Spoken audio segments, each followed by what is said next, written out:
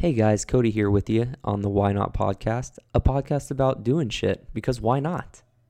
Today, we have Justin Brown on from the YouTube channel By Way of the Sea. We met Justin, his wife Emmy, and their kids Finn and Tessa in Florida at a marina we bought our boat at. To give you a little background on Justin, 2014, he sold his custom motorcycle shop that was in Philly and bought a boat to sail the high seas. They made it down to Florida, then started a refit on their vessel. A couple years later, decided it wasn't the right boat for them, sold it, and moved up to Beaufort, North Carolina to start a custom build on a steel hull yacht. Today we talk a lot about the changing digital landscape and the journey of being a self-made content creator. So without any further ado, here's Justin Brown.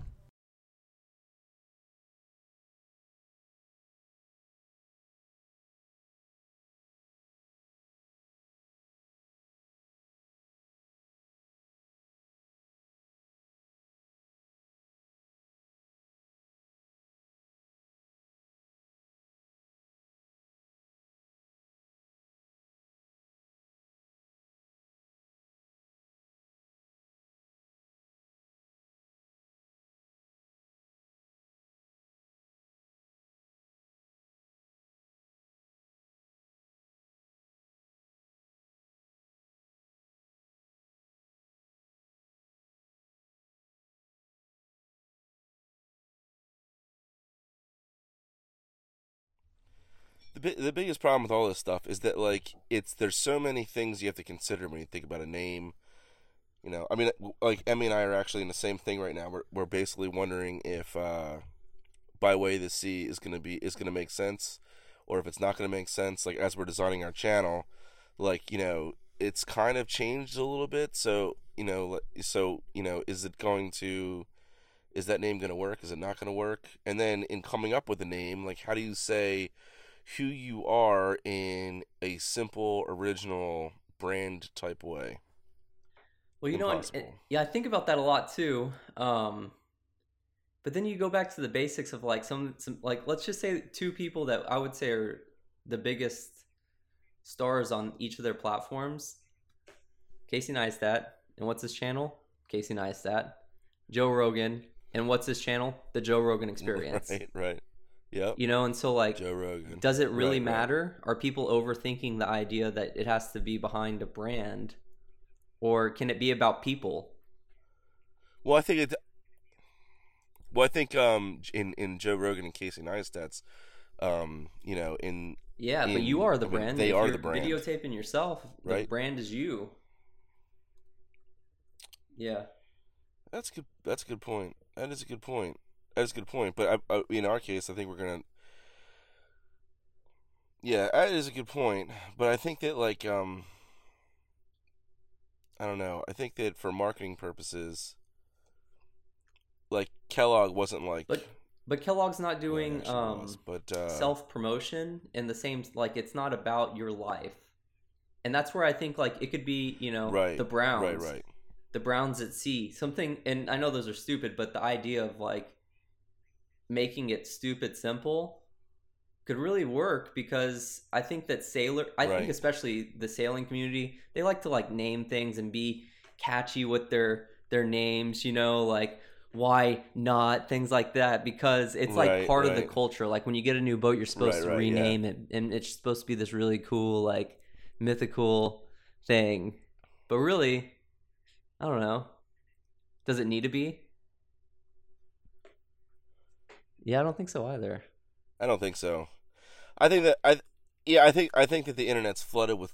I mean, sailing this and sailing that and sailing with these Yeah. people and SV this and SV that, and I think it's there's like a saturation. There's a saturation of branding that's really difficult, and it's like a super big challenge. So okay, we could call it like the Brown Family Channel. Like we could totally do that.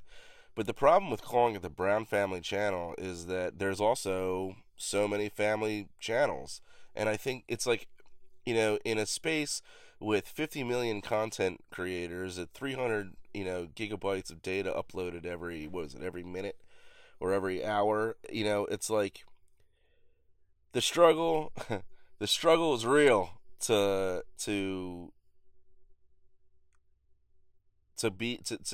brand uniquely and to catch those viewers. And I think that like, so like with our channel, like I think that like, so per family, right? You were talking about family a little bit earlier. With family, it's like, you know, we're in doing our like background research for like, you know, what format we like to do and what's going to work best for us. In doing the background research, it's like, um, is it okay to expose your Yeah, kids to the that's internet like that's a that? good question. Right? It's not Like, their is it choice. okay? And you know, and of course, it's not right. It's not their choice. It's consent. Like, is that okay? And what does that mean? I mean, you know, was it Macaulay Culkin? He sued his parents for whatever because you know they had him doing all this stuff. They rolled all their money. They used his money. He was a minor. He couldn't consent. But then when he wasn't a minor, he sued because like I didn't have consent for you to spend my money. And I think with kids, in some ways, it's like they can't consent to like they can't consent to having their childhood and life be broadcast to like Yeah. the world on a weekly basis. So I don't know. I think some of this. So it's not really the Brown family because I think that we've decided we want them to be like minor characters. I also kind of think it's weird to use your kids that way. I don't know. I'm sure there's a lot of creators that would totally disagree with me, and I understand that, but I think that like How do you not I do don't know. it? It's something What at are your least to thoughts think on, like, about. how do you not Seriously. make your kids a main staple in a channel about a family that has kids? Well, I think that the key. I obviously I'm in no ways a huge successful prolific YouTuber, but I think the way you don't do it is that in your content, like in the design, in the metric for your channel, in like all the things as you design your channel, I think you just got to keep it. Your kids can't be main characters. Like I think Casey Neistat's a great example. Like since Yeah. his daughter, right? It's a daughter. It's his daughter.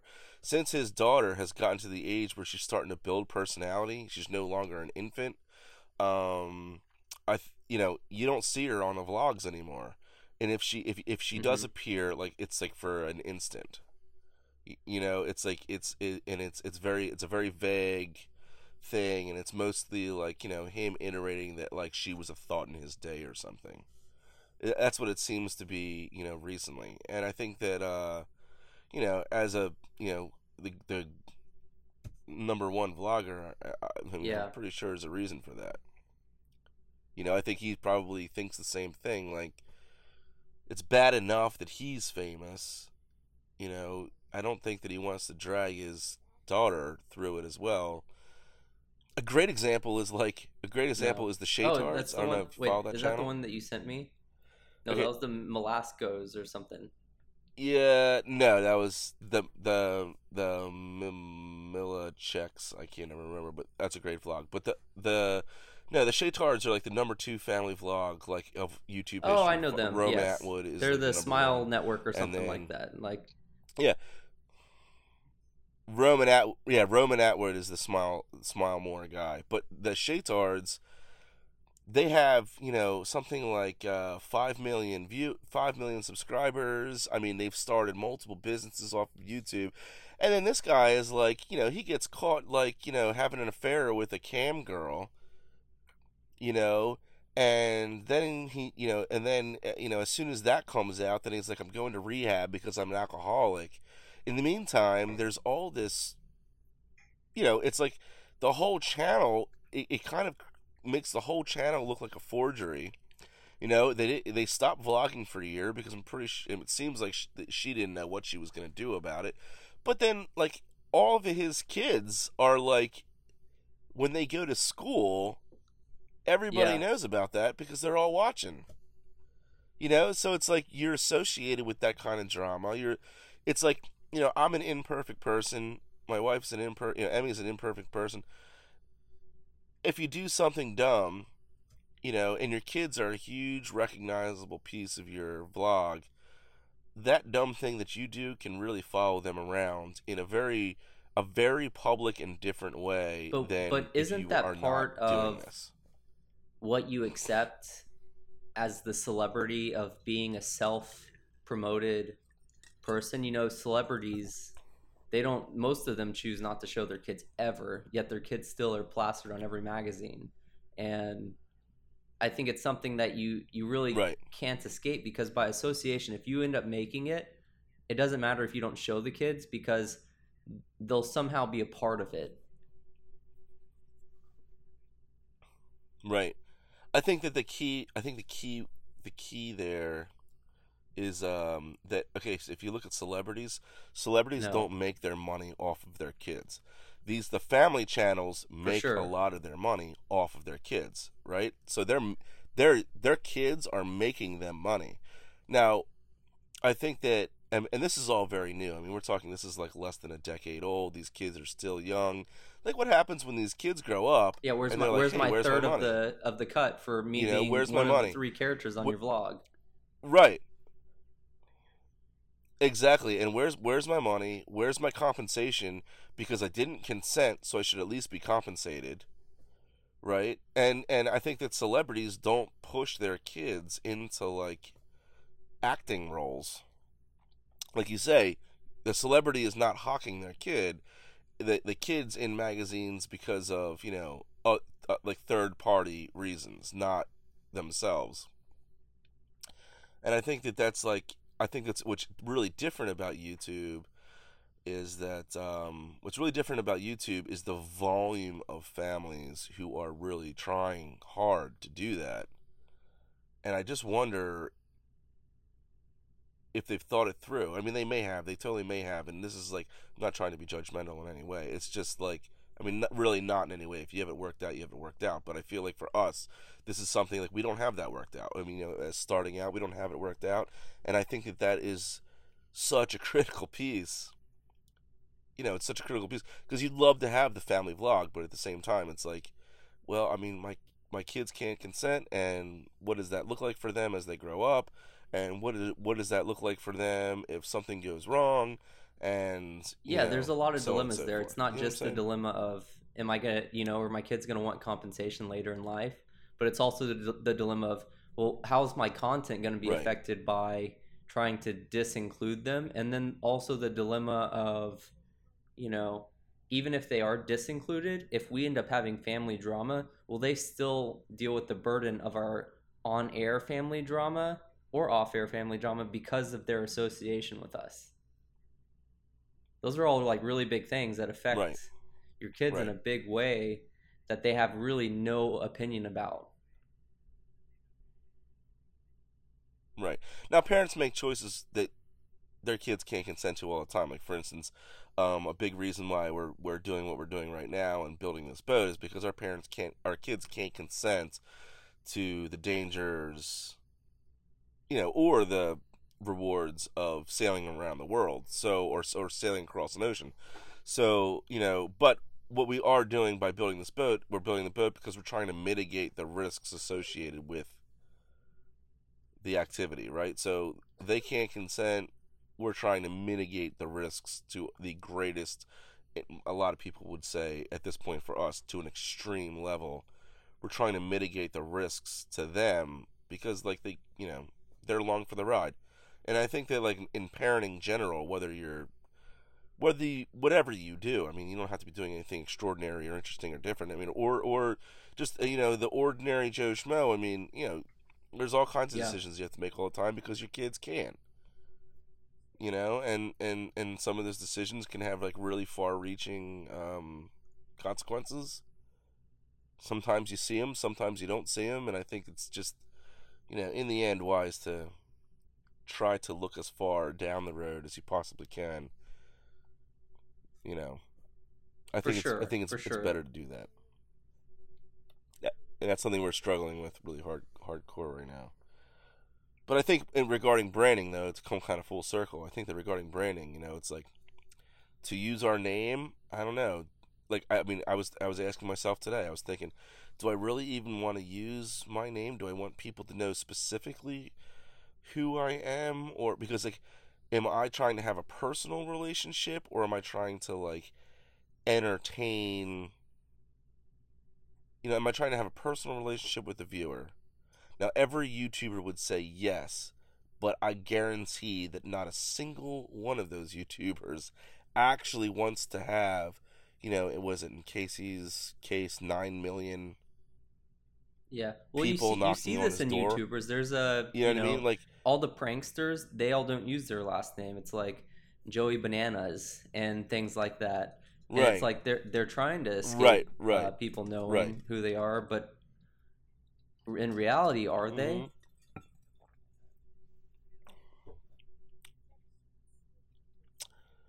I don't think. Well, I mean, because people are going to recognize you, but I think that as far as like making it harder for people to find you. Yeah. Well, what do you think? I don't know. I just read this really disturbing article that it was, in the research, it was basically like the worst YouTube trends of 2018. And it's basically a guy who's predicting like what's going to happen on YouTube that's going to, for the year. This guy's like a content marketer, kind of like, I think he's a professor somewhere. I wish I could remember where I read this article, but it was all these things, and basically it was like the people who were like the daredevils who were like climbing buildings and doing parkour, like they're over the years, the bar has been pushed really high for that. So people are doing crazier and crazier stuff. People are going to start getting hurt.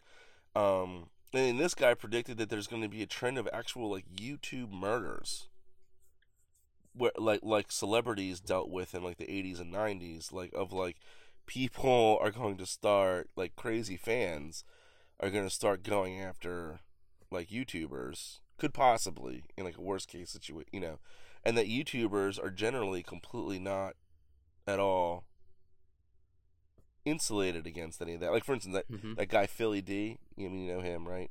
The news guy, huge guy. I mean, he had an episode once about how, like, please respect YouTubers' privacy. He had a fan walk into his studio while he was recording his show. Just walk right in, like, from the street. Like, there was no security, there was no... Because they don't think of themselves that way, but, again, millions of people watching you, in his case, every day. It's like, I don't know, millions of people. I mean, there's going to be some rough ones in there. I was watching a channel the other day thinking of the exact same thing, and this guy was taking photos with people, and people were bringing him like cakes and stuff like that. And Joe Rogan's talked about this on his podcast, people like bringing you wine or something like this. He had Danica Patrick on, I think is who it was. I think that's who it was. It was someone like that. It was a female, and she was in another city and at a hotel, and it was a small town. The concierge called up and said, "Hey, we have one of your fans here. They brought you a really nice bottle of wine. Would it be okay if I send them up just to give you the wine?" And the lady's like thinking, "No, that's not okay. Like, this is my room. Like, this is my privacy. What if you came up here and shot me?" And she said she felt like that it was a small enough town that it was kind of okay. And she was like, no, keep him down there. I'll come down here and I'll take the bottle of wine. But she was like, when I went back upstairs, I didn't drink that bottle of wine. You don't know what people do to you. And she's like a mainstream celebrity. These YouTubers, they get like cookies and cakes. It's like, not all of them throw that stuff away. And when you're talking about millions of people, they're just not thinking on the same level because they don't feel that famous. I feel like, and I'm sure it's partially because they're not compensated to the same fame level, so they haven't like adjusted their class, like and I don't mean class in like a like, I don't mean it in a racial way. I mean it more in like a financial way. Like the richer you are, the more you have to be cognizant of other people wanting to be you or wanting to take what you have because they want to be you. And so I think these people haven't made it financially yet, and they just haven't yet really fully come circle to the fact that, like, yeah, these people like them and love them and whatnot, but there might also be people that are acting like they love them that think taking their life would somehow embetter the person's life. And so they eat these cookies because they're like, oh, it's sweet. Like, I used to be a fan of these people, of other YouTubers. Like, I'm sure this is all like fun and fun and well. It's all well intentioned, Right. but it might not be. That's part of celebrity. Right. I think that what it comes down to is the fact that I think, like I said, I think that YouTube and your audience is like extraordinarily different than a normal celebrity. I think that a YouTube celebrity is a far greater celebrity than, as far as an actual celebrity, the name celebrity, like the definition of celebrity. I think that a YouTube celebrity in a lot of ways is far has more celebrity than popular Hollywood or acting celebrities or music celebrities, insofar as their reach is so much further and they're so much more accessible. And which is what accessible, and which is what makes them, like Brad Pitt is not doing a weekly vlog where he's interacting and answering questions and cultivating a community of people around a channel that's called the Brad Pitt channel. Brad Pitt's not doing that. Brad Pitt's job is to take on the persona of characters, portray them on film as needed, when needed, and to tell stories, to be used as a tool to tell stories, to be a great tool to tell stories, which he does obviously very well, very well. His job is not to cultivate a fan base or to cultivate an audience or a community around him, or to ensure that people are watching him, because he's got, that's the producer's job, that's the studio's job, there's a whole host of people who are making sure people go to see Brad Pitt's new movie.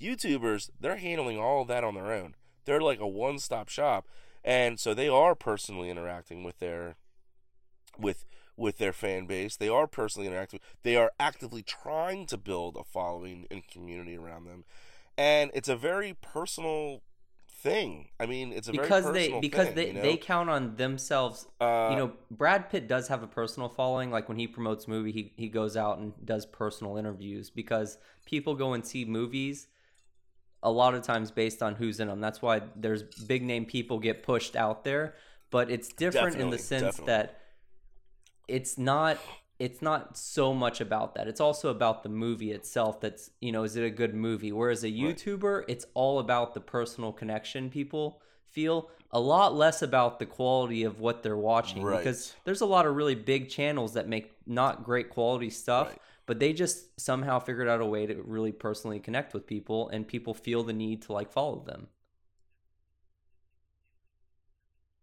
Right.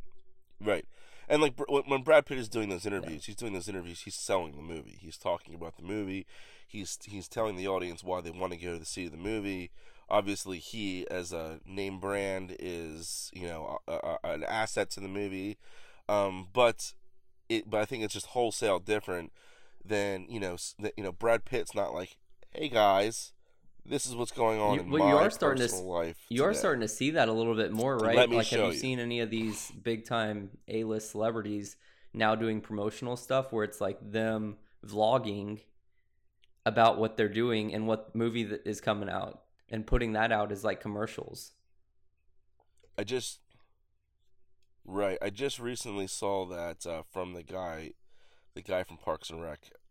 I can't remember his name, but he did a YouTube video. The guy who was, oh my God, what's his name? Okay. Nick Offerman.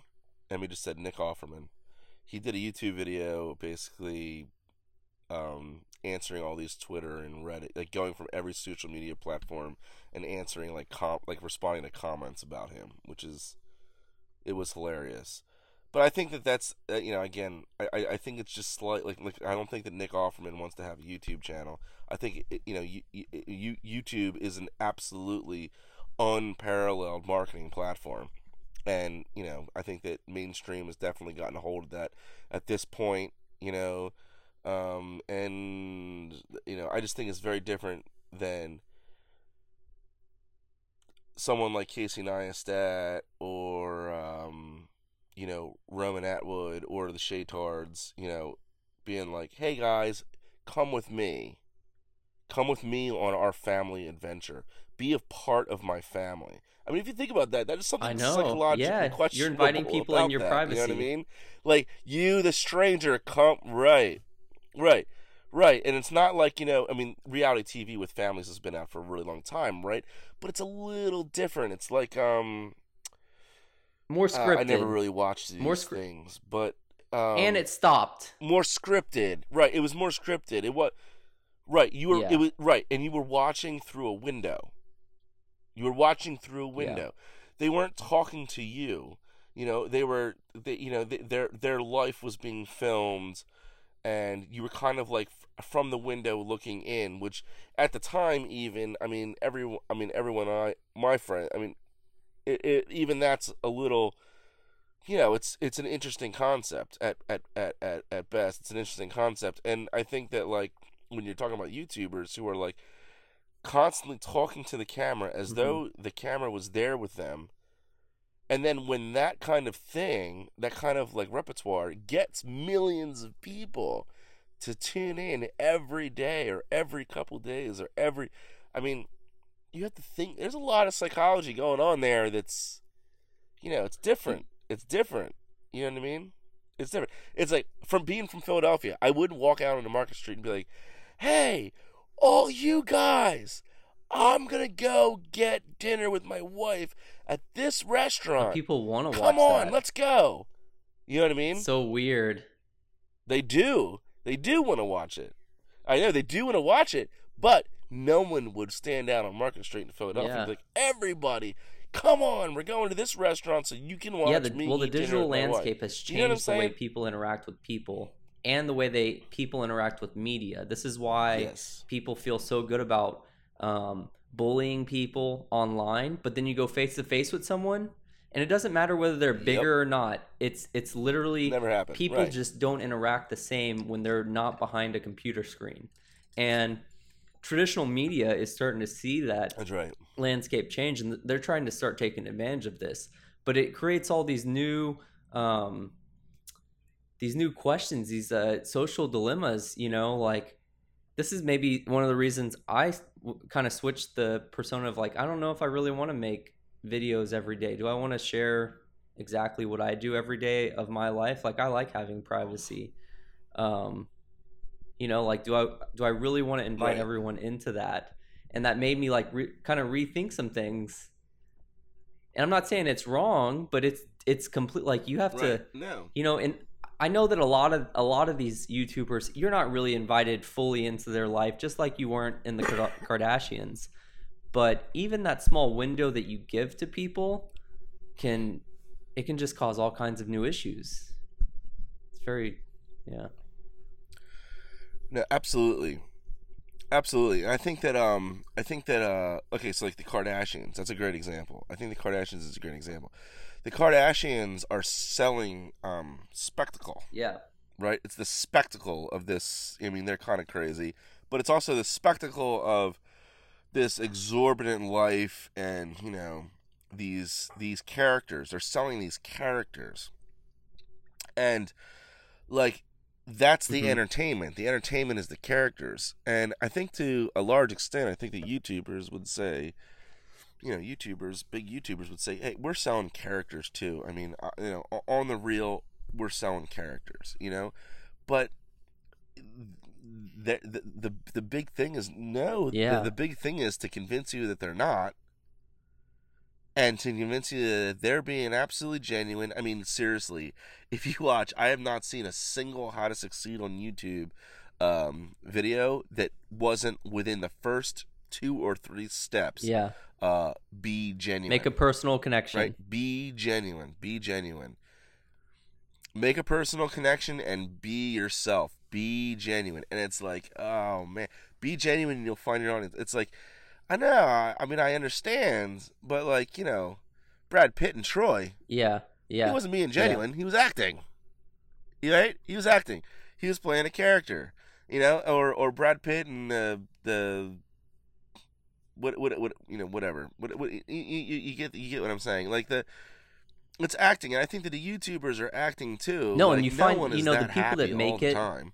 You find out after they make it all the crap that they're actually dealing with in life, and how, like, you know, this whole YouTube and the YouTubers themselves have sold this idea of fame, wealth, and happiness, just like traditional media did, right? Yes. But along with those things comes Yes. failure, unhappiness, and enormous financial amounts. ruins. Mm-hmm. And it's like, you know, yes. What is it? Bloomberg recently wrote that article. I think Casey Neistat did a video about it, that 96.5% of YouTubers will never make enough money off their videos to get above the U.S. poverty line. 96.5%. I completely believe that. I would actually, I mean, that's funny. So that's an interesting statistic, and I would have actually argued that that percentage should be right. That's well, I think that's pretty high percent. You know, I mean that's 4%. That's 4%. I mean, think about it, 4 in 100 people. 4 in 100 people are not famous. 4 people. 4 in 100 people are not wealthy. They never got above the U.S. poverty line. If you think about, so that's what, like 20,000. What is that right now? Poverty line, right. 24. I think it's 24,000 for a family of 4 or something like that. But I mean, like, you know, yeah, no, I totally hear that. But if you think about that, it's what's really interesting about that statistic is that it's saying that 4 in 100 people, which is pretty good odds, right? That's that's an enormous odd. That's enormously good odds, right? Yeah. So I would have called it less than that. I mean, you know, I would have called it less than that. But I mean, if you think about that, that's enormous odds, and I think that is the carrot. I mean, that's a big carrot. I mean, there's lots of space. There's lots of space on YouTube. I think that there's lots of space on YouTube to be successful, and I really think that. I don't think that it's YouTube. Okay, I got to be super clear here. I do not. We keep talking about YouTube. I feel like we should not talk about YouTube. Yeah, it's just that's the platform that people are on right now. Right. It's like saying that Vine stars were, you know, famous for being Vine stars. Well, no, all the Vine stars moved to Instagram when Vine got shut down, and they're making just as much money, if not more, through Instagram than they were with Vine. So they just jump platforms. But it's what they're talking about. You know, to study something, you'd have to study it in somewhat of a singular section, right? You couldn't just say, well, the money they make on brand deals and this and this and this. Right. This was studied purely on AdSense, like what they're making off YouTube, and it was a study maybe like a year ago or something like that. But it's that still accurately portrays the amount of success within the industry. Okay, so let's take that stat. Let's take that stat and let's flip that on its head, right? Let's flip that on its head. So if 4% so you're saying that 4% of people are going to break the U.S. poverty, 4% of YouTubers are going to break the U.S. poverty line in, off of YouTube, right? Now, this is the great thing about this is that I personally know of at least 20 YouTubers who are well over $100,000 a year, who are probably making thousands of dollars a year. Well, you don't personally know them, and so you don't personally know they make know them, but I know X amount of money. You just can do like generic calculations, right? Based on like Patreon numbers. Well, I mean, based on other platforms, like Patreon numbers, right? Patreon numbers. So I mean, so people who are. I think that like a big part is you have to diversify. Like I would never. I want to be a YouTuber. I want to be a YouTuber not because I want to make it big on YouTube. I want to make money off of YouTube. I want to be a YouTuber because I think that for photography and video and the creative process, editing. I love editing. It's a pain in the ass, but I love it. I love learning about all of these new things. I mean, and like, with a camera, with a half decent camera, which I have, and a half decent drone, which I have, you can with a good camera, a good drone. let's spear off for a second then while you're talking about equipment, because that's something I kind of wanted to get into. I thought it was pretty interesting. Last week we talked about so everyone that doesn't know, last week, I think it was last week on Monday, right? On Monday, right. Justin and I were talking, and he's been wanting to make a video. I've been wanting to kind of do a podcast or something like that, and we've been having trouble doing the actual, like, just going out and doing it. It's not that we don't have time. It's not that we don't have the right equipment. It's not that anything. It's just like, it's the struggle of being a self-motivated content creator. And so on Monday, we came up with a challenge where it was like, you make a video, I make a video. We'll put it out there by Friday, because we both kept saying, like, it's going to take, like, I need more than a week to do this. I can't come up with a title, blah, blah, blah, blah, blah. And so we both were like, yeah, we're going to do this. Right. And then Justin gets in, you get into, right. Kind of planning your stuff out, and you're like, I need a drone. And I'm like, I'll send you mine. And you're like, well, maybe. And yeah, and you're like, maybe. Right. And then Which you was start awesome. looking up and you're like, oh, I can just go get one for a pretty reasonable amount of money. And you get it. And it's like inspiration through the roof, right? And it's like, how much inspiration these days? Because I feel I'm a slave to this, dude. Look at my house. I have every toy you can imagine. I'm like a little kid in a candy store. I derive inspiration from things a lot of times. How many other people do you think are doing this? And like, how do you feel about how crazy it is that something so small that you could have still shot cinematic shots with probably your camera, not the same ones, but different ones. You draw so much inspiration from that, and that really allows you to, make steps forward. And do you think everyone has that the same motivation with that?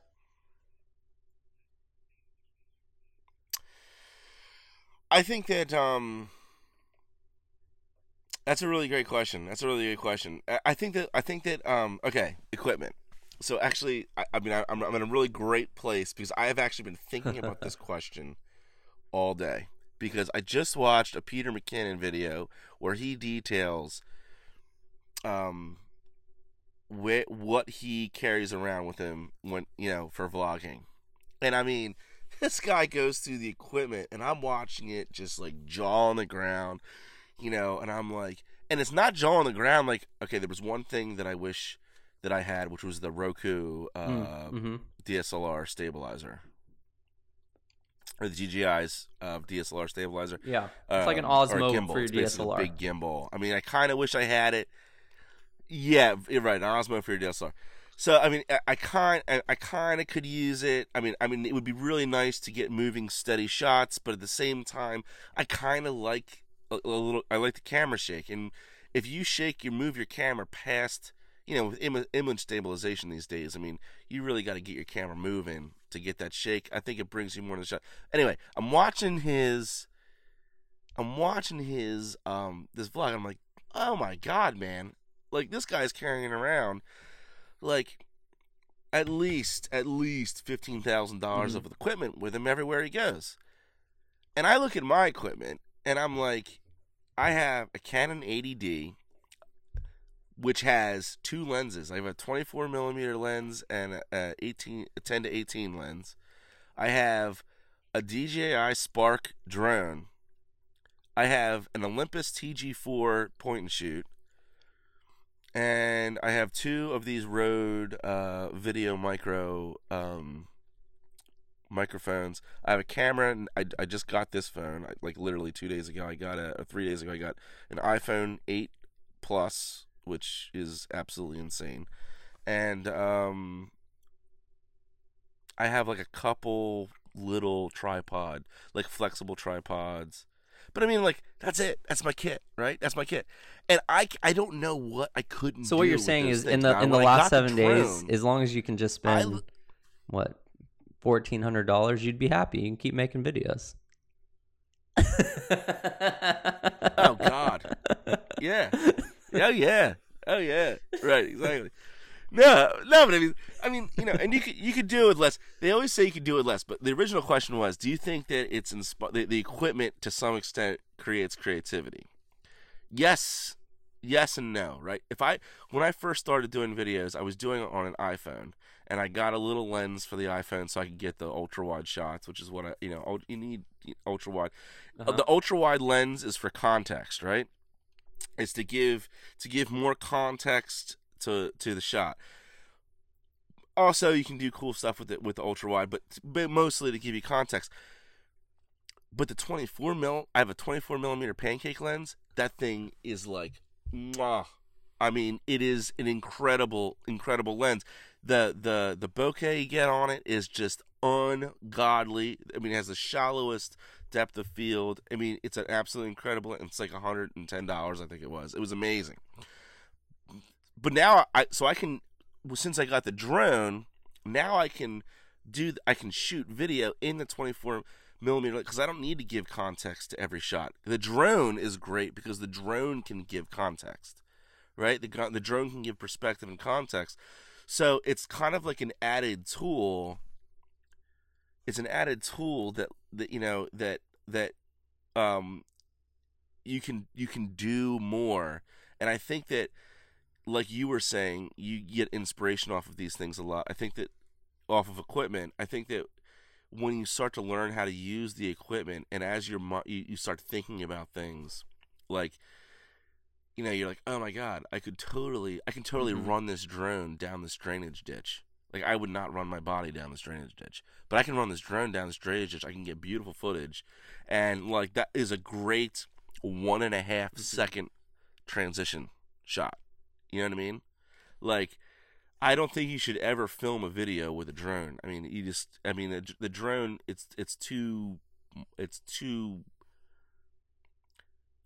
you have to really, the drone is for getting dramatic, unique shots. You can't really film with it for any amount of, you can't put too much drone footage in, because you're looking at drama. How is that relate to your, so do you think product marketing is driving story? Content creation, or do you think content creation is driving products to be bought? Without doubt, content creation is driving product design without doubt. I think DJI is a great example. I think that they came out with the Mavic. I mean, let's just talk about the Mavic Pro, right? The Mavic Pro drone, which I've never had, could never afford it, I could not buy a drone like that. $1,000 drones, what, $1,200-$1,300 by the time you buy the batteries and the controller or whatever, which you really do,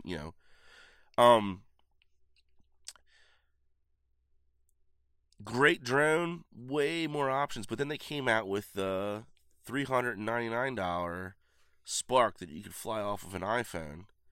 Not well. Which, like, I said not well off an iPhone. What's that? Not well off the iPhone, but it not well off an iPhone, but you can. But then actually for now $150 free. You can get a controller For $399. The low price at $399, you get the remote as of last week. Yeah. Get out of here. I saw the ad last week, the end of last week. Jesus Christ. I just bought the damn thing.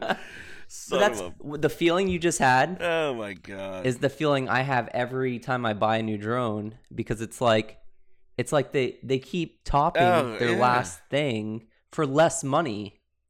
Yeah. Yeah. Well, that's what right. Well, that's what I'm saying. It's because the content creation is changing drones are, you know what? This is my new thing. I'm going to follow YouTube trends. I'm going to sign up for news alerts from DJI, because that's going to tell me everything that I need to know about YouTube, because they've got the gimbals, they've got all of the support equipment that you need, and they're an excellent company. And what they're doing is they came out with the Mavic Pro, so it was for people like Casey Neistat, who are like, dude, drop $1,000, you can throw this thing in your pocket and fly it down a subway on a whim, right? And that drone was hugely successful, but then it was like the sub poverty level YouTubers, they're not dropping 20%, 30% of their annual revenue on a drone, so what are they going to do? Then DJI is like, well, let's look at this. We can do better. And they did. They came out with You know, it's got a little bit of less features, but I mean, nearly the you know, same thing. Yeah. The Spark, but you can do the same thing. The only thing I don't like, the only thing that I don't like, and this kind of is irritating because it's totally software. DJI, if you're listening, Spark needs to have 24 frames per second. Like the end. Like you cannot pull it out. It's not anything 1080p, 24 frames per second. That doesn't do. It is, right? What is it? No. It's 1080 okay. and 30. Like if you were gonna pick a, and you can't back it up to 24, you would pick 24. You know, you can through processing, but then you get aliasing and you get interesting shutter roll, and so if you're listening, edit that, DJI, yeah. So you Justin can Brown, the Brown family, maybe, yes, maybe he wants 24 frames per second. You know, right, like maybe. Give it to him. 24 frames per second. That's literally, I think it was that. That's it. That's my only complaint. 24 frames per second. Give me that option. I think it's a great piece of hardware. One more thing. Neutral recording recording profiles. Also. So you said something earlier that kind of got my attention. You're like, DJI, great company, but a year ago, maybe a little bit more than a year ago, let's say maybe like 2.5 years ago, DJI was known for being the worst customer service on the market. People literally would buy their drones that they swore would never lose connection. These things would just fly off into nowhere. Spend $1,000 on a drone, flies off into nowhere. And it was happening like 50% of the time. It wasn't like, every 1,000th drone. It was like anyone that had an original Phantom 2 most likely lost it to a fly off. And it didn't have to be far away. It could be complete line of sight, like right in front of you, and the thing just lose connection and take off at 40 miles an hour. And they were known for just telling people like, sorry. Same thing with the newer Phantoms and then the Mavic, like, breaking a camera or something like that, and them charging you literally like $900 to repair the gimbal. That probably cost them like $200. And not ever returning phone calls. It was like if you finally got someone on the phone, maybe you could get some help. But what makes you say a great company, if I can make an assumption, is they make great products now. They figured out how to make drones, and they've literally blown people's mind for what's capable in a unmanned personal like flying camera. Right? Right. And well, that's exactly what I'm saying. And I should rescind a statement. Not a great company. They do make great products, and they're definitely the leader in the drone tenfold market. And I think that I mean, without doubt, they're absolutely the leader in the drone.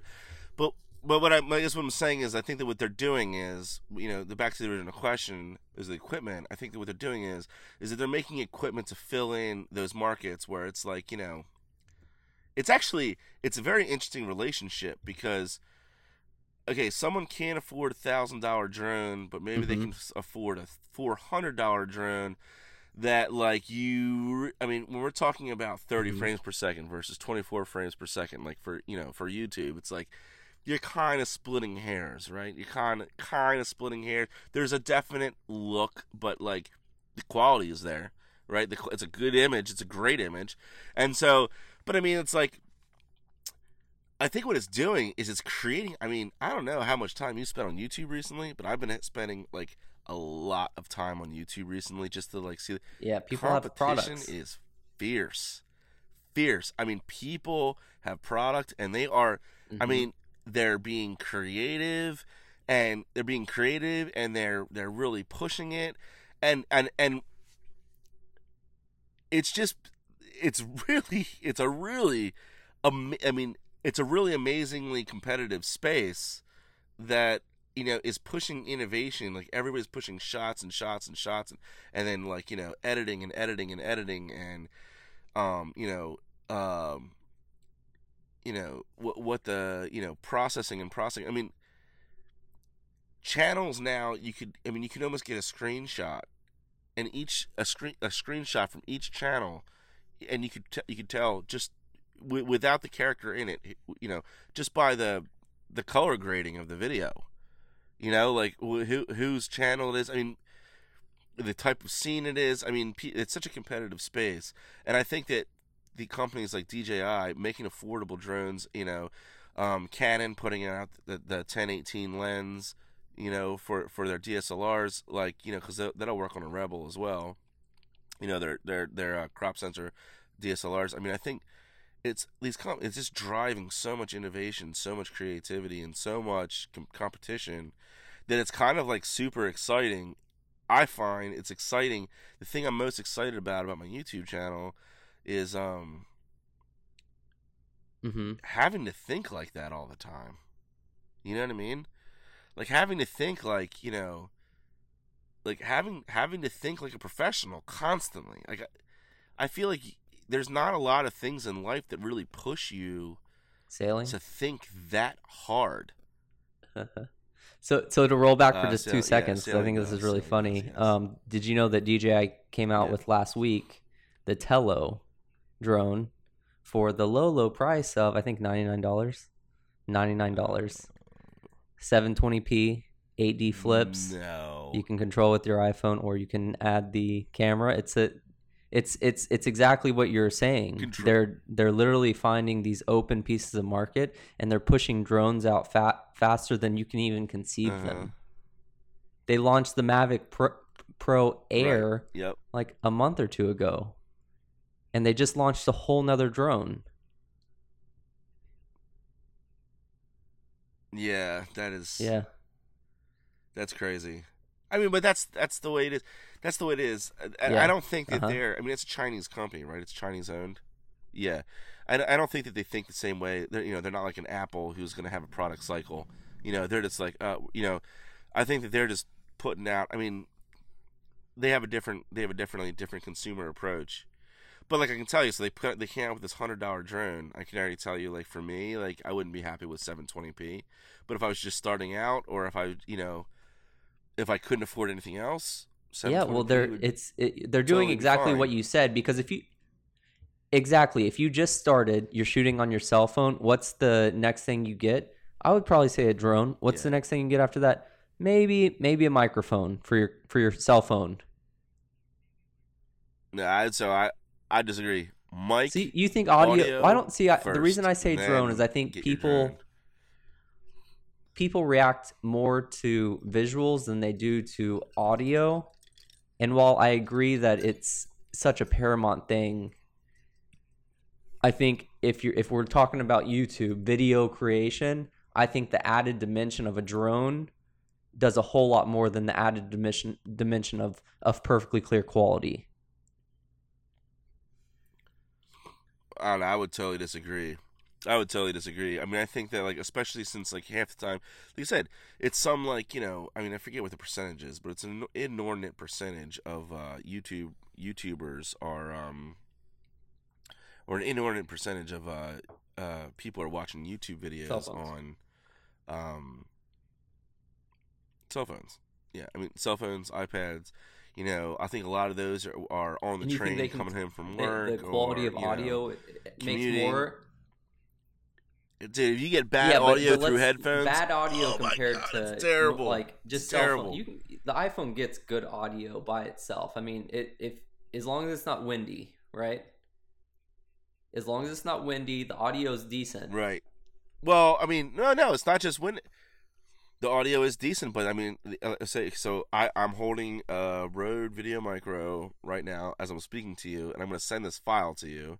And I think that you could even compare. Matter of fact, this might be a good segment. Compare the footage. Omnidirectional mic.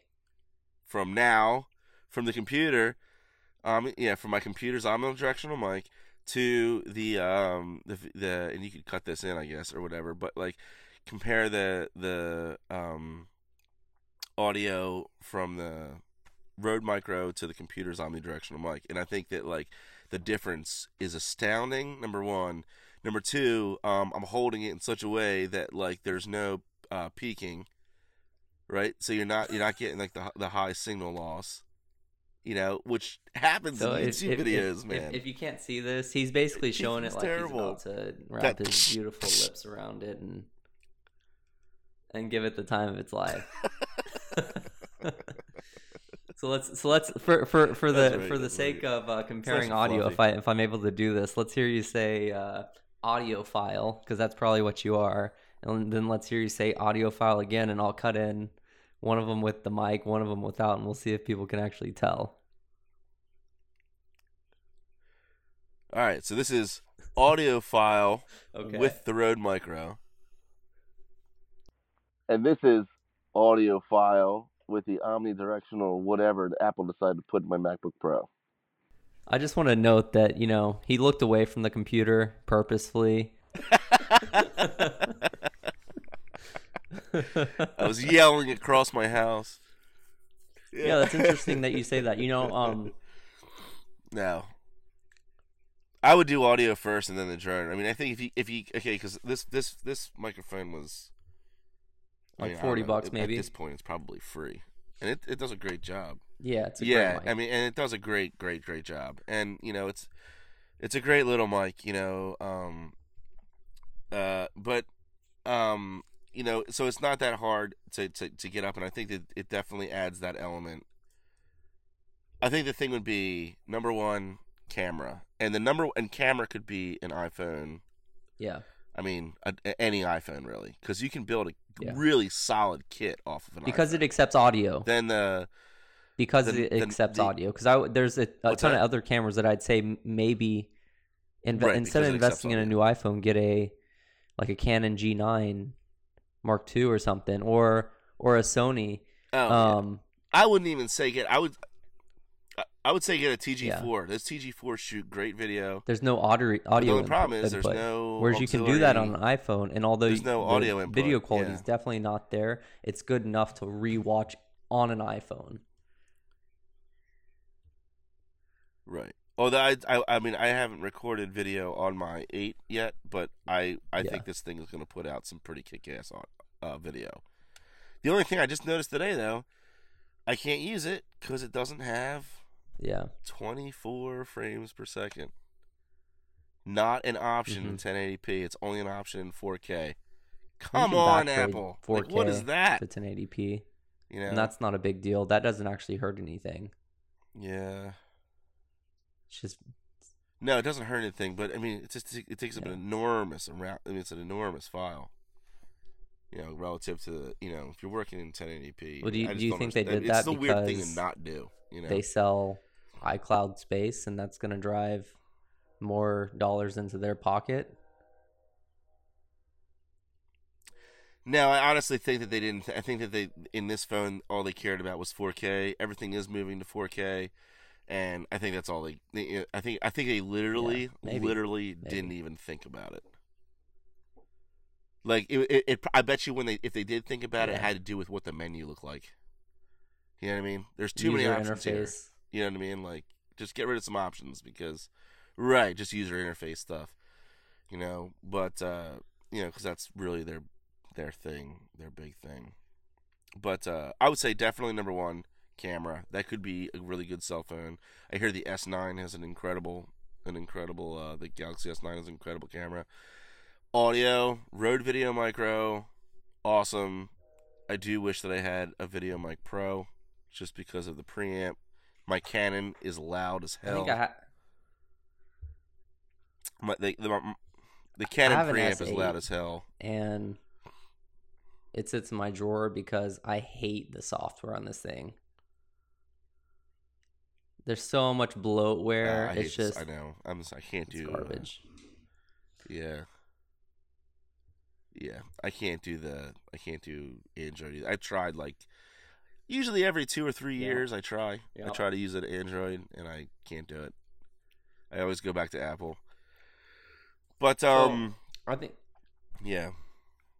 So if you're starting out vlogging, get your picture. It's very important, obviously, to get your video. So do your best you can, thing you can to get your video. Next, you need to get your audio so people can clearly understand what the hell you're saying. And the drone, I think, is the third part. What's that? Right. Software software could be number 3. I like Final Cut just because it's got a lot of stuff iMovie doesn't, but iMovie does a great job too. So for free software, so I don't know, but and then I think so. Software might be interchangeable with drone, and drone just because drone. I mean, you can use a drone as a Steadicam. I mean, there's so many things you can do with a little tiny drone. Like that's one of the things I like about the Spark over like a Mavic Pro, which I've seen recently in person. The Spark is so small, you can use it like a Steadicam. Like I used it recently for a video as a Steadicam in my house, in my 200 square foot house. You couldn't do that. I don't know if you could do that with the Mavic Pro. But well, they sell handles for your Mavic Pro actually like that go around it, and you use it as like a Ronin, like this. Yeah.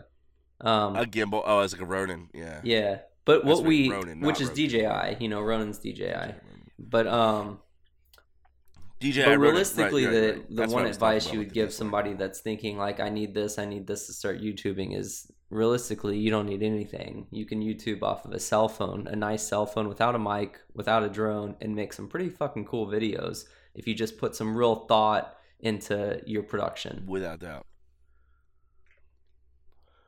I'll tell you what, all you have to do is Google top 10 YouTubers. The top 10 YouTubers are not the most produced YouTubes. Like people with the most, I mean, Casey's probably going to be in there. Actually, I don't even know if Casey would be in top 10. But like, if you look at like Roman Atwood's videos, PewDiePie's videos, there is no production value whatsoever in those videos. I mean, I think Roman is still filming with a G7X. I think that's where his audio is coming from, and everything's coming out of G7X. So really, I should tell you about the equipment. I think, but then again, it depends on what your channel is. What your channel is. If you're someone like Peter McGinnon, he does. You can do that with the cell phone. It just takes a little bit more time and effort, and maybe the end product isn't perfect quality. It takes more time and effort. Exactly, more creativity. So moving from that, right. Let's talk about, so how did the video go? I know you still have to shoot your last leg of your video. I have to shoot the last scene. The video went really well. I'm actually I'm color correcting it now. So when are we going to have a final video? On this video. Wednesday? Oh wait, no, today's Tuesday, isn't it? No, I mean it depends. Dude, I'm in North Carolina right now. It has been blowing a stink for like 2 days. It's blowing like 25 knots outside right now. Can't be shooting guns in 25 knots of I'm not gonna be able to fly a drone in 25 knots. You could try. Breeze. Trying to get my shot. Yeah, you can try. I just might not. I might be. I might be buying that $300. One less remote to buy. Oh my god. One less remote to buy. That's right. Yeah, but it's pretty. I've seen the beginning of the video. Well, most of the video without your audio, because you hadn't recorded your voiceover yet when you sent that to me. But it was really cool. Right. I think a really cool video. Yeah, I think it's gonna be really cool. I think it's gonna be really cool. Actually, you're the only person that said that. No one else has really gotten into it. But to be fair, it's a video that has a gun in it at a time. Yeah, maybe where you live, but not where I live. Right. Well, no, definitely not where I live, but just the people that I showed it to, But yeah, and it wasn't done yet. It was. Did they see it after me or before me? So I'm still. So was it a different product that I saw than they saw? So. Yeah, there wasn't any music to it or anything, and then it hadn't been edited down. But now I'm color grading with it, and I'm kind of really into the process of color grading because that's amazing because you can change the feel and the vibe of the entire thing with that. Also, I shot the whole thing in CineStyle, so the shots are super flat, and which really gives you so much leeway when you're color grading, so much room for creativity in it's really kind of irritating because I'm doing all this work, but now I'm looking at like the standard processing right now of the mic and the video thingy and the camera and the computer. However, the little window here, like that shows me. I mean, it's like my great blue color distracting. and my greasy forehead. Yeah, well, your color. No, your color's. That's your what I'm saying. You're rough, saying but your my color's color, I good. feel like looks pretty good. I don't know. What do you think? Yeah. Yeah, you kind of look like a 40-year-old alcoholic. I mean, you got like the sheen going on in your forehead possible. here. You're looking a little. I have been little drinking beer all pale. the time. Dude, what's that? So is that a little off topic? That This one? that earpiece you have over here on your AirPod. Yeah, what is that? That's how I'm hearing you. AirPod? Does that stay in? Oh, okay. Dude. Does that stay in your? You want to talk ear? about innovation? They didn't even do anything new, and these things are like the coolest thing of the year. It's just they work so flawlessly. Really? They come in. Yeah, you charge them in this, Really? which is also a backup battery pack for them, so it also charges them. Everything's magnetic, like No. you can listen with one in, one out, two in. When you take it out of your ear, it pauses the video if you're watching a movie or music. If you want to call someone, you just double click on the side of it. God. It has touch sensors. They last for like, I don't know how many hours. But I've had other Bluetooth headphones and I buy them and then I put them in my desk because I never use them. They're just annoying. These things, I mean, you know how well the Apple headphones fit. Right. Okay, so some people don't like them. I actually they fit hate me the Apple perfectly. headphones. They don't fall out of my ear. There's no pressure points. The Okay, yeah, audio's they don't pretty fit me. good. Yeah. Like I dig it a lot. These are just Right. an evolution. Right. Like they're really killer. That's awesome. I always use the Beat style, like the earbud with the rubber noiseless. I'm a huge fan I of think those. there's a was whole wondering group what of people Apple that didn't get those into don't fit. Just like I know, but I know I have the different they have sizes. They different- still these like it's things are uncomfortable. Like I have the Jaybirds, the Bluetooth Jaybirds, and they come with both the soft ones Right, and the hard right. ones, and I never can get a fit that doesn't make my ear hurt. It's like it either pops out or it's too big. And even the one that fits, that truly does fit, it's just like you get sore after. I get sore after a few hours, and it's probably just the shape of my eardrum or my ear canal. Yeah. Right. Yeah, I love these things. Yeah. So All right, enough on the earbud. so your video's That is coming pretty out. That's fancy. that's really cool. You're gonna get that done this week probably if the wind will chill Yes. out for a day. So what does that make you Oh, feel most about definitely, like? most Do you definitely, think yeah. you're gonna be able to kind of trump that video and start working on the actual transition video that you want, or do you think that you're gonna? Oh yeah, I have that too. Yeah. I have the transition video half script. So do we have your train moving? I'm there. Yeah, I got. Yeah. Oh yeah. Most definitely. No, I'm already there. So the biggest thing is that I'm gonna start filming the transition Yeah. video, but Well, that's I really want to get important. the branding locked down. So I really want to get. Because I don't know if we're gonna keep. But going, you we're gonna you stay with could by you way could of do the sea, your or we're gonna transition change it. video So and then roll out a change in branding later on. I mean, people evolve their YouTube channels all the time, and that's not even a huge change. That's really just changing out logos, really. Yeah, you're right. Yeah, you're right. Yeah, you're right. That yeah, is, the so it's brand's that's something not really that, a like, barrier per se. you know, it's not really a barrier. Speaking of like the same article, like YouTube sent out like how many months ago that unless you have 1,000 subs or 4,000 hours of watch time in the last year, you no longer can do any kind of AdSense. I know you don't. I know you don't. Oh, I don't want to do ads. I know you don't. I don't actually think. But I'm not saying, going to like, monetize. That affects I'm not going the to monetize. platform Period. in a certain Yeah. way, and it's like, don't you think that's Right. making creators be Yeah. like, I need to start putting videos out today so I can start building my watch time. I can start building my subs. Like video. You need to start you have to start putting stuff Right. out so you can start growing the sub list because. The Peter McCullen kind of people. Yes. That's like Yes. he's like a one in a million maybe, right? Like his channel growth, kind of like a Casey Neistat, 1 in a million or more, 1 in 10 million. No, Peter McKinnon is not a 1 in a million. He got a shout out. No, he got a shout. But he was got a shout out. already big when he got the Casey shout Neistat out. Shout out. Yeah. Was he? I wasn't sure. You know who's another one who's awesome. That Yes. have you watched the Ella of the Mills? Yeah.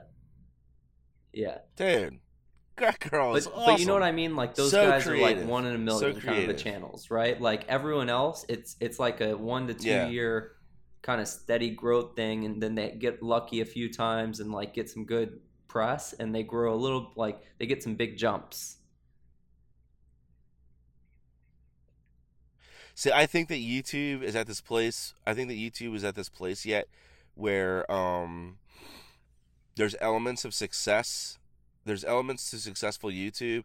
I don't think you need to. I don't think that you need to wait 2 years, I'm not 3 saying that. years. I'm saying I think it takes time. I don't think that you have to. I think no. I think no. I think that. I don't think that. I don't think that it does. I think that. I think that the problem with I mean, it does and it doesn't. How am I going to say this and not be offensive? Because I really don't want to be offensive, and I think that no matter what no matter what your part in the game is, or your level of whatever your level of commitment is, you should absolutely do whatever makes you happy and whatever you're interested in, and whatever outlet or creative space, however you want to use it is 100%. But if you want to be a professional YouTuber, I think it's like this is a thing. I think to be a professional YouTuber, to succeed on YouTube, to get the views. I mean, if you want to be a professional entertainer, excuse me, you need to commit Uh huh. 100% to being that professional entertainer, and you need to have the skills of that professional entertainer. So that means audio. You got to nail your audio, just because that's just one thing that a professional would not lose. Your color grading, color correction. Nail that. Like, you have to keep that consistent so that your videos all are consistent. They look consistent. Your camera equipment, the shot. You have to nail the shot. Like, grain can't go in a video. It just can't. Like, a grainy shot, it means you just didn't get the Freezing shot. on me. Unless you're Oh, using the grain yeah. Yeah. creatively. But You know what I'm do you saying? do you think that? Like, you got to look if you do the things and then you look at, like, I would think of every year on YouTube as like a story arc. And each episode is a piece of that story arc. Like, look to conventional television like Game of Thrones. How do they keep you watching all or the zombie show? Walking Dead. How do they keep you watching all season? They keep you watching because there's an overall season-long plot, and each episode is a story arc that contributes to that overall plot. Like, look at all those things. Use all those same Yeah. devices. But Those don't you think devices are don't you think centuries people old. should be putting Use stuff all out the to get same. famous? Like to get closer to your goal? Like if you just keep sitting on an idea, the idea gets further and further away. Yes and no. I think that I would be probably the only person who would say that you don't just put stuff out to put stuff out. I mean, I think that you should definitely put stuff out to get like feedback and practice, but I would create a But how would that sub-channel I for that, mean, like a would that not really you affect channel. your main channel? Because at the end of the day, is like those would just be more and more people that are watching you, and people expect you to evolve with time. I think everyone from Casey Neistat to anyone else on YouTube It's starts with a true. cell phone, maybe a DSLR, and then they slowly evolve into something that's, much more grandiose. But it's the connection and the message that they deliver on each of their videos that gets their channel started, and then it's the more production, more sharpening your saw that keeps people coming in and growing. But it really, like, for the mass of people, putting something out is more important than putting something spectacular out, as long as you know yourself that every video you put out, you're going to sharpen your saw a little bit more. Right. What I would say is, I think that I would say more than anything is, first off, Uh-huh. you could look at Casey Neistat's Vlog 1, look at Casey Neistat's Vlog 1, and then look at his last week's video. I think that you're going to see there's a lot in common. He's definitely evolved, but it's still, I mean, you can Well, definitely vlog see one both though of for them are him was clearly the Casey bike riding Neistat as a brand. video that he made, which was shot on a cell phone. Right. Yeah, not a lot of Cell phone, production. right. Yeah, And I would bike say his lanes. current stuff isn't that. Right, not a lot of production. Well, I mean, okay, so then look at Vlog 2, I guess. Oh. Like, when he started doing his Yeah, daily vlogs. but he was already a successful YouTuber. He had when he started doing the day he did Vlog 2, which was like 20 videos. He'd already had a HBO series that was shot on real cameras. Oh, right, yeah. So, I think when you look at him, it's which that is just an enormous advantage. That is an enormous advantage. And a lot of these YouTubers are these big YouTubers, like Ben Brown, professional photographer, professional filmographers. Ben Brown, professional photographer, but actually, I know he was a kayak Olympian, champion, professional photographer. So John Olsen, that's a ski champion, kayak turned photographer, turned videographer. Right. Yep. Turned photographer, right? Turned videographer. These are all skills you can learn. What I would say, I think that I would say more than anything is if you're going to put out a video, make sure. Do you think it's smarter to put a video out now or wait till you have the equipment and the time to put a video out that's the best that you possibly can? I think with my personality and what I'm y'all trying want, to do, what Emmy and I, or my wife and I, are trying to accomplish with our channel. I think that we need to establish a brand continuity because we're not necessarily daily vlogging. It's it's not a talking head vlog. So I think that I think there's certain vlogs that definitely makes sense. Daily vlogging, absolutely, get it out there. Just get it out there. Just do anything, film on it. I mean, for God's sake, filming. At this point, filming your vlog with a cell phone in perpetuity could be like a shtick. I mean, that could be a thing.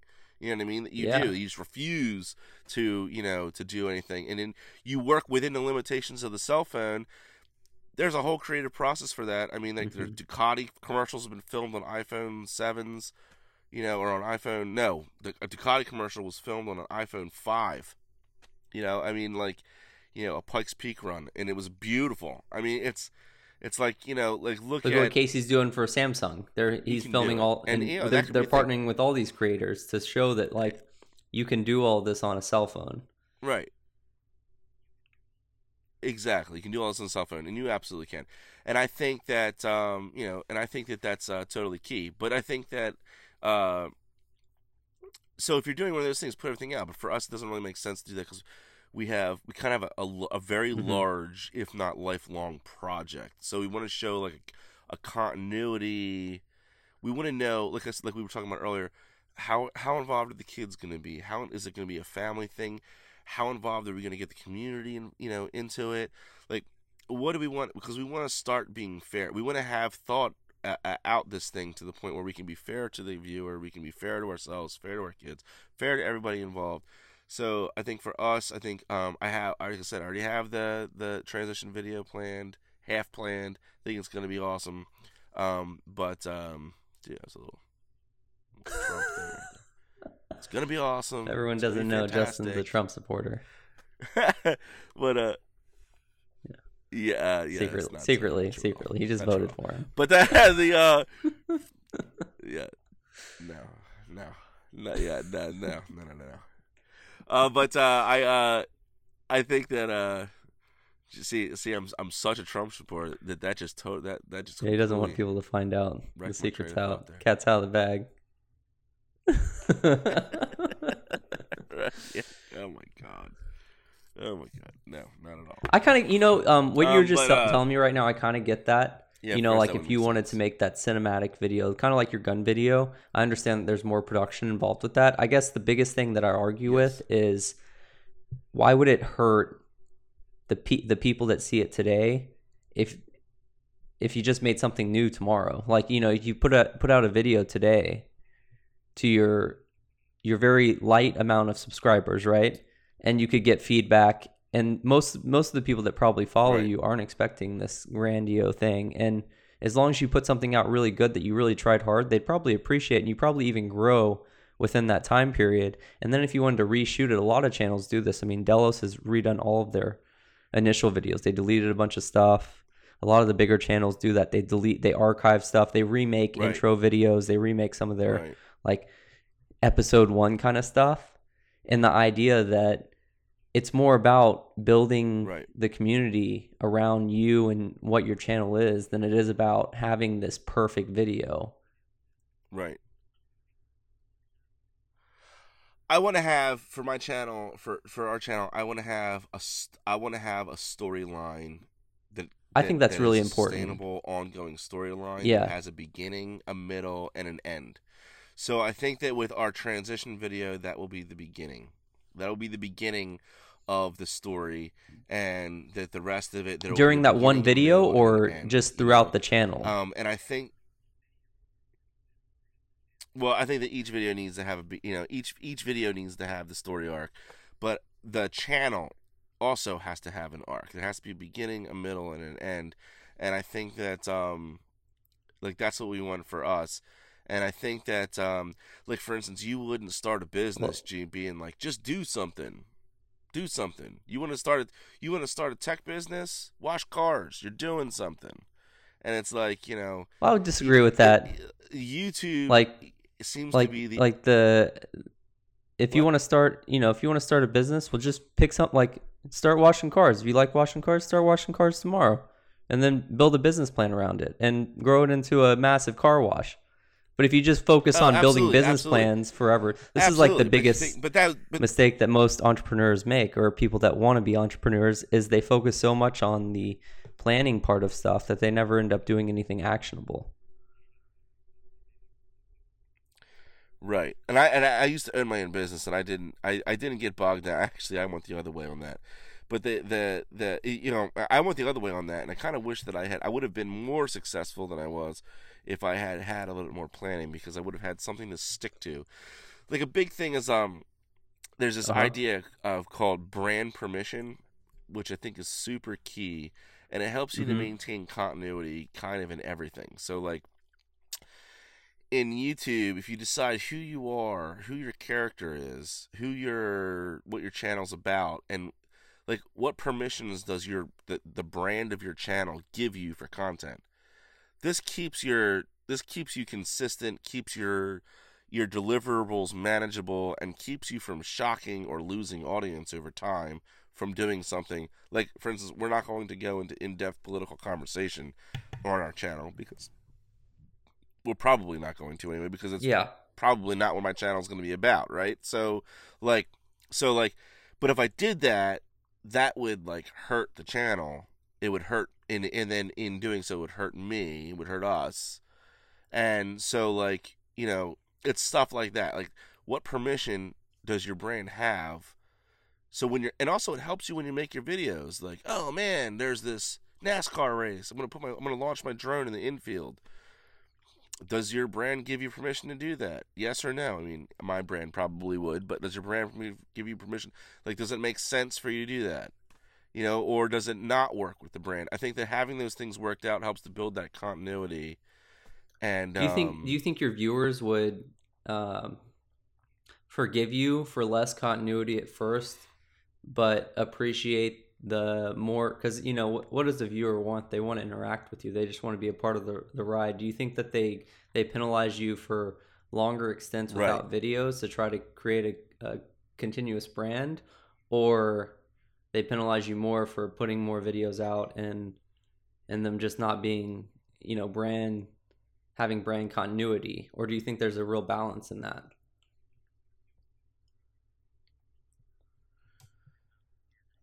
I think there's definitely a balance. You can't. I mean, okay. So for You have instance, some. I don't have viewers. Yeah.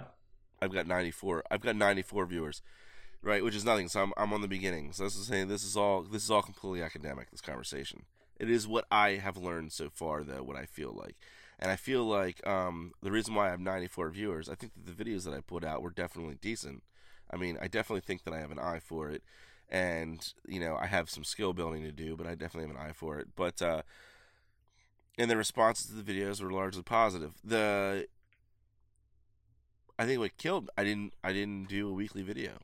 I didn't even do a monthly video. I've got 4 Yeah. videos in a year and a half of shooting, and I think that that's what killed it. So I think that for me, what I need from what's going to help me out is to develop these things so that I know what I'm shooting. I know why I'm shooting it, and I know what kind of story I need that week. I know, I know those things, and I think that organization is going to help the brand be the channel be more successful, help me be more successful, and actually put out more content in the end, other than just aimlessly being like, okay, what am I doing this week? What am I doing this week? Like, if you watch my 4 videos, all 4 are very different. They're related. You can tell that the same guy, at least a similar person did them, but they're very different videos. And I'd like to be more. I was hunting in each one. We were hunting for the story, for what we were doing. One of them didn't even have a story really, and it was like, hunting for that stuff. I feel like that was really a struggle for me, and so I think that, and for a lot of people, I think that can be a struggle. I know. There's a lot of Well, YouTube channels with one I video. guess a year later, because it's a year later since you made your last video 4. Do you think that if you would have just continued to make videos and hashed out your brand while you're making the videos, that you'd have 12 videos, or do you think that you would have just aimlessly kept not launching videos, and 12 being a monthly video, but whatever ended up 32 videos? Right. So are you saying? Do you think that it would have been so a year later? Do you think that it would be better that you aimlessly put some videos together every week while you try to hash out what you wanted your brand to be, or do you think it was, or do you sit by what you did do, which is stop making videos because you didn't have that?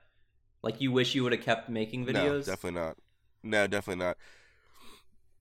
Definitely, I do wish that I would have kept doing it, because I would have gotten the work. I would have gotten the technical skills. I would have been evolving the technical skills of doing it, the technique of doing it. However, I do maintain that I would not have put them on my channel.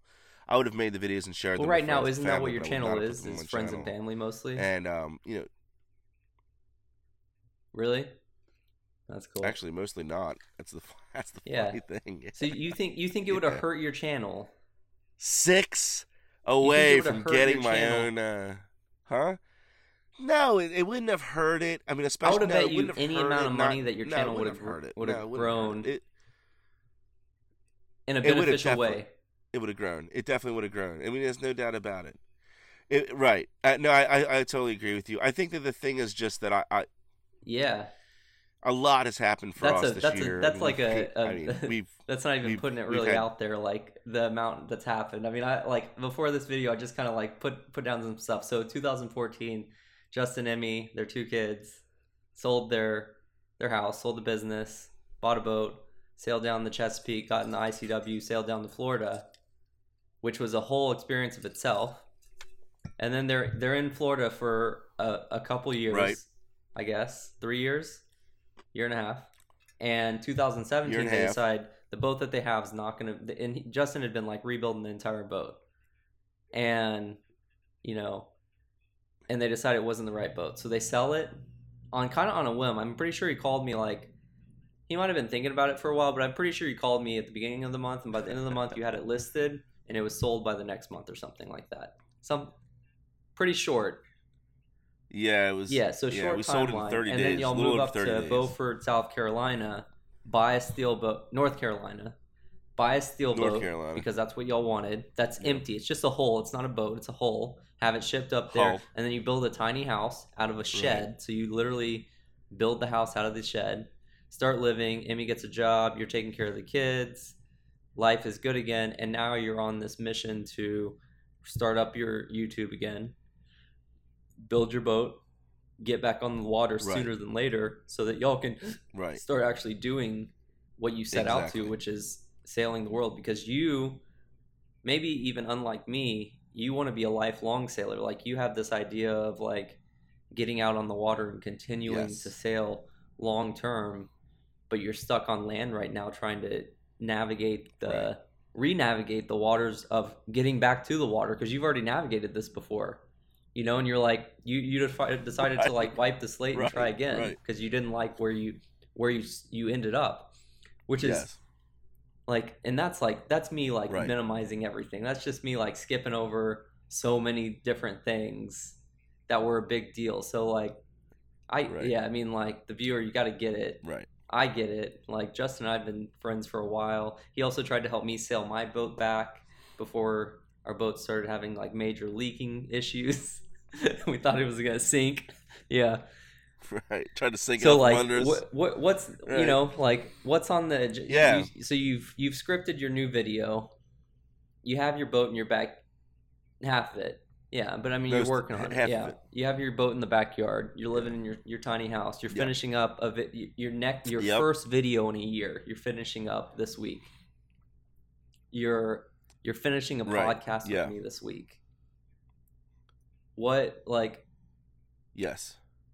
I'm very Yeah, excited about this podcast, yeah, by the way. I dude. think this Seriously, is really like, cool. and you're I the think this is a reason this really cool happened thing. because for everyone that didn't know, I was supposed to make a video last week, and on like Thursday, I called him after like I had just gotten a massage, and I was listening to a podcast during the massage and then after, and I called him and I like stopped listening to it, called him, said, Justin, I've been totally unmotivated all week on making a video, and I already have the footage. Like I shot it a couple weeks or a few months ago, and I'm gonna edit it and make this video about my drone and why it's a great sailing drone. And I was like, I just don't want to do it, but what I really want to do is I want to do a podcast with you. And he's like, do it. Fuck the video. Let's put a time down and we'll just shoot the shit. Because we have these conversations that are like, Yeah. Katie always jokes that when we get on the phone, it's like 3 hours later that we get off. So she's always like, what in the fuck do And y'all he says the talk same about? And I'm thing, like, right? we talk about stuff that's like, it's pretty important, you know, like everything from like sailing electronics Yeah. to life things to just struggles and just kind of Yeah. everything. Like I would say that we've gotten pretty close in the last in the last year. Yeah. Most definitely. And Most it's like, definitely. We're I the think best people friends. would benefit Absolutely. from this. Yeah. And you were like, I think people would too. Absolutely. We talk about stuff that the everyday sailor that wants to leave, or not the sailor, but the person that wants to leave whatever traditional lifestyle, things that they have to consider. It's not just sailing. It could be like traveling in an RV. Right. It could be just changing your job to being an entrepreneur. Like we talk about all this stuff in such depths that it's like, and we Yep. have a reasonable amount of experience. I'd say the one thing that we're both missing is sailing experience, if anything. I have a fair amount of that. It's an entrepreneurial. But you know experience. what I mean. Like it's like we're both clawing at this. Yeah. No, I think that right, and I think that and I think that the key thing is that to be creating and to be kind of growing, and you know what, not creating. I'm so sick of the create, be a creator, be an influencer, create, the creative this, blah blah blah. This is like super romantic. It's just evolve, man. Like evolve. Like learn to do something new, share it with people. You know what I mean? Isn't that? That's learn. Like be a lifelong learner. Like I think that things like YouTube and vlogging and blogging and podcasts. Podcasting and all this stuff. It's all new skills and it's a new way of thinking about things. It definitely has a trickle down way into thinking of like I'm learning. I'm last 2 days I'm obsessed over color correction. I looked outside today and I swear to God I saw the RGB scale. You know what I mean? Like you just see things differently. You know what I mean? Like, and I think that like the world was a little brighter this afternoon because it was like I can totally see how this is translating.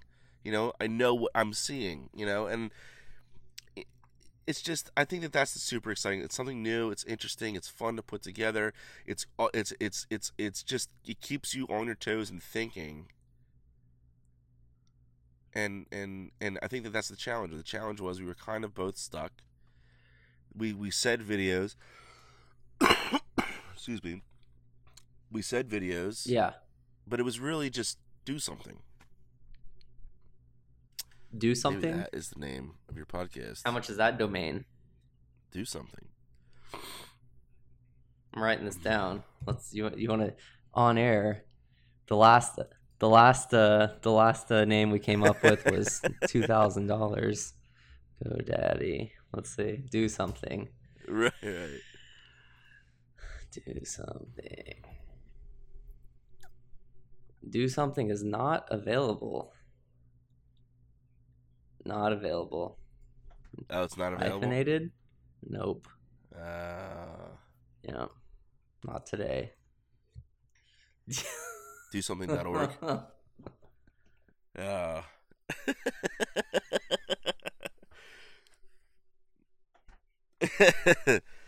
No, I think that's the key. Yeah, that we're both moving. We both thing. did something already, and That's we're exciting doing thing. That's something. exciting. Yeah. Yes. Right. Yeah. And I think that for a lot of people, that's not for a lot of people. And I think for a lot of people, that is for a lot of people. I think that that's why 96% won't succeed, is largely because, like, there's a lot of work involved. There's a lot of work involved. And, you know, some people, I mean, it's a very specific kind of work. Some of it's tedious, you know, but, like, I like the tedium of getting everything just right and just so. And then, you hit the play button, and it's like, whoa. Yeah. Like, you're just like, that's exactly what I wanted. That's exactly what I wanted. It's exactly I'm uploading because it's perfect. It's perfect in my eyes. It's the best I could do. It did what I wanted to do. I'm super excited. I cannot wait pass fail to hear what people say about this, because, you know, I think that's super cool. I think podcasts, the same thing, you know, blogging, blog posts, same thing. Instagram, you know, photos, same thing. It's like, I saw this, I thought it was cool, bam. Yeah. People are like, or it wasn't that cool. And you know what I mean? It was cool. but I kind of get it. Or it wasn't that cool. And you're like, oh, yeah, well, I guess I wasn't. Yeah, you know what I mean? Like, yeah. So I think that's cool. You know, a big part. Yeah. Well, I think we covered enough for today.